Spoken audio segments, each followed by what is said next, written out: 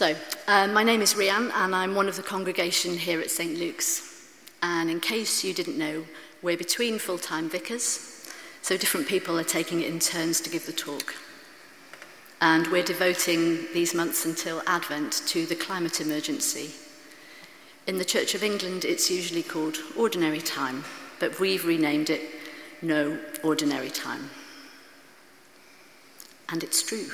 We are living in extraordinary times, and even as I say it, it feels like a complete understatement. And when I wake up at 3 a.m., I'm spoilt for choice as to what to worry about. It used to be quite simple.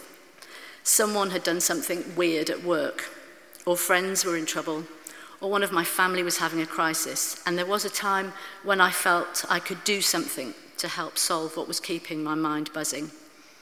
And now I feel really helpless, seesawing between the current nightmare of our political landscape and the climate emergency. And of course, how our leaders are so preoccupied with one, it means they're doing next to nothing about the other. So if you're ever at a loose end at 3 a.m, come round to my house, because I could do with the company. So in July, and I'm sure many of you felt the same, I got to a point where I didn't know what to do with myself. I was in the middle of an emotional maelstrom, a mixture of utter fury and overwhelming sadness, in this soup of desperate, frustrated hopelessness. And it felt like there was nowhere to go with all of it. Then August arrived, and with it, some space to read and think. I went to Greenbelt and heard some speakers. I listened to more podcasts, read some books. And at the end of the month, somewhat fortified, I wrote myself a prescription for the autumn, which I hope would provide half a chance of me being a bit more balanced and subsequently a bit more useful. So this talk this morning is me sharing the first half of my prescription in case anything's useful to anyone else. So it's my 6-point plan for the autumn. Number 1, look for the truth. Where are you getting your information from? Not all we read or see or share is true. So you might have come across this story. A woman went on a Tinder date to the Shard. She got there first, and she'd had a difficult day at work. She looked at the menu and decided to treat herself to a bottle of wine that cost 50 quid. Her date arrived, and things were going really rather well. So another bottle was ordered, and then another. And then the waiter brought the bill, and it was for £15,000. It turns out the woman had misread the menu, and the wine was actually £5,000 a bottle. Her Tinder date refused to contribute, arguing that it was her mistake.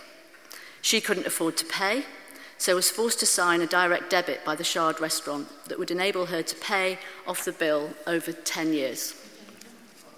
OMG. What a terrible thing to happen. And thanks to social media, this story spread across the globe. The ins and outs of the whole incident were discussed, the woman's stupidity, her date's outrageous response, and the restaurant's behaviour. Only it didn't happen. As soon as journalists started checking it out, none of the 6 restaurants in the Shard had any record of such a thing happening. None of them had a bottle on the menu that cost £5,000. And no one managed to locate the woman this had happened to. It was a piece of highly shared nonsense. Why? Humans love stories they can share. It's what builds our communities.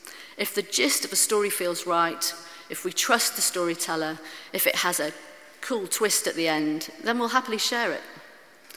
And it's not to do with how intelligent we are either.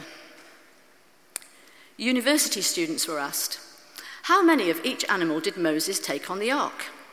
80% said 2. Of course, everyone in a church community knows Moses didn't take any animals on the ark. It was Noah's ark. But as humans, we tend to deal with the gist of the story first, and we rely on our gut instinct, rules of thumb, intuition, to tell us whether something is true or not. It's why fake news stories get taken seriously. A false story about a date in the Shard is obviously of less concern to us than stories rubbishing climate change or undermining thinkers and activists with serious work to do. But the world we live in makes it easier than ever before to share any kind of story or have doubts planted in your mind. We're bobbing about in an info soup that makes it very hard to pick out the croutons of truth. Fake news is worrying some people so much that they want children and students to be taught how to recognize stories that just aren't true. But we all need to practice critical thinking, to consider sources, and to follow the steps of a story and then assess for ourselves whether it's true. So that's my first tip. Before you get irritated, furious, or even reassured by something that you've read, ask yourself, is it true? Especially before you pass it on. Number 2, find out for yourself. This one asks a bit more of us, and I'm not suggesting that we all book a plane ticket to Brazil to check out the extent of the burning rainforests. That would be counterproductive. But there are local issues that we can absolutely ask questions about. So someone tells you that the council doesn't take recycling seriously, so there's not much point in you doing it. Rather than starting to doubt your own actions, bother a councillor. Go to the tip. Ask the workers. Have a friendly chat with someone who collects your recycling. And when it comes to important social and political news, we are so fortunate to live in a city where there are plenty of opportunities to hear from people who have witnessed events firsthand. Our own Justin Butcher is an eyewitness and a storyteller about the situation in Israel-Palestine. And his Walking to Jerusalem project is a chance for us to hear from someone who has gone to the trouble of finding out for themselves. So the least we can do is support these tellers of truth as they have seen it, and then to try to take our own steps to do the same when we can. Number 3, small daily prayers. So, surprise, surprise, I'm a fan of St. David, and I've got a sign on my desk at work with his famous instruction, Gwnewch y pethau bychan, do the little things. So it may feel like a small action to always have your drink in a mug, use cutlery that isn't made of plastic, say good morning in the corridor to the person you'd rather avoid. And sadly, there are still people who will tell you just how much energy you took to boil your water for the cup of tea, that the metal in your fork is also an environmental issue, and the person you're saying hello to religiously still really hates your guts. But it doesn't matter. Your small actions may not be making the massive difference a change in government policy would, but they are your own commitment to making the world a better place. And your repetition of them isn't futile. It's you demonstrating over and over again to yourself and anyone else who notices that these things matter. Think of them as small prayers that can be done wherever you are. And if you're in the office, they're your daily offices. Sorry, it's a bad C of E joke. Number 4, do worthwhile things with different people. So that second reading this morning was from a short book of even shorter essays by Timothy Snyder, a professor of history at Yale University.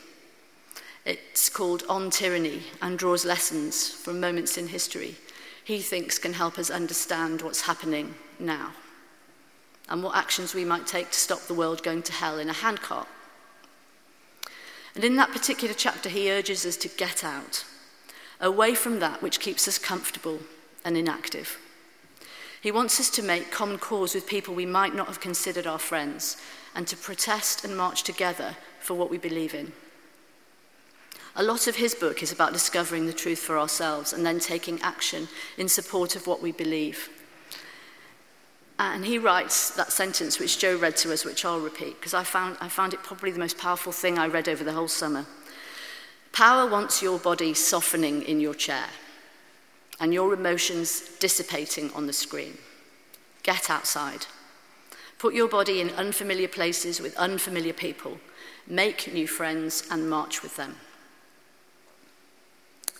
Number 5, get some rest. It's very easy to fill our lives and our time up to the very brim and then add just a few more things, and then there we are, overwhelmed with stuff and not a moment to ourselves for proper rest. Our addiction to phones and their constant provision of stuff to scroll through and get annoyed or worried about, the way we've allowed our work lives to encroach upon our home lives, our ever-building need to be entertained, distracted, to collect likes and shares, it's making us perpetually restless and increasingly, some of us, ill. The words of Jesus in the first reading today are the next thing I'm having made into a sign. Come with me. We will go to a quiet place to be alone. There we will get some rest.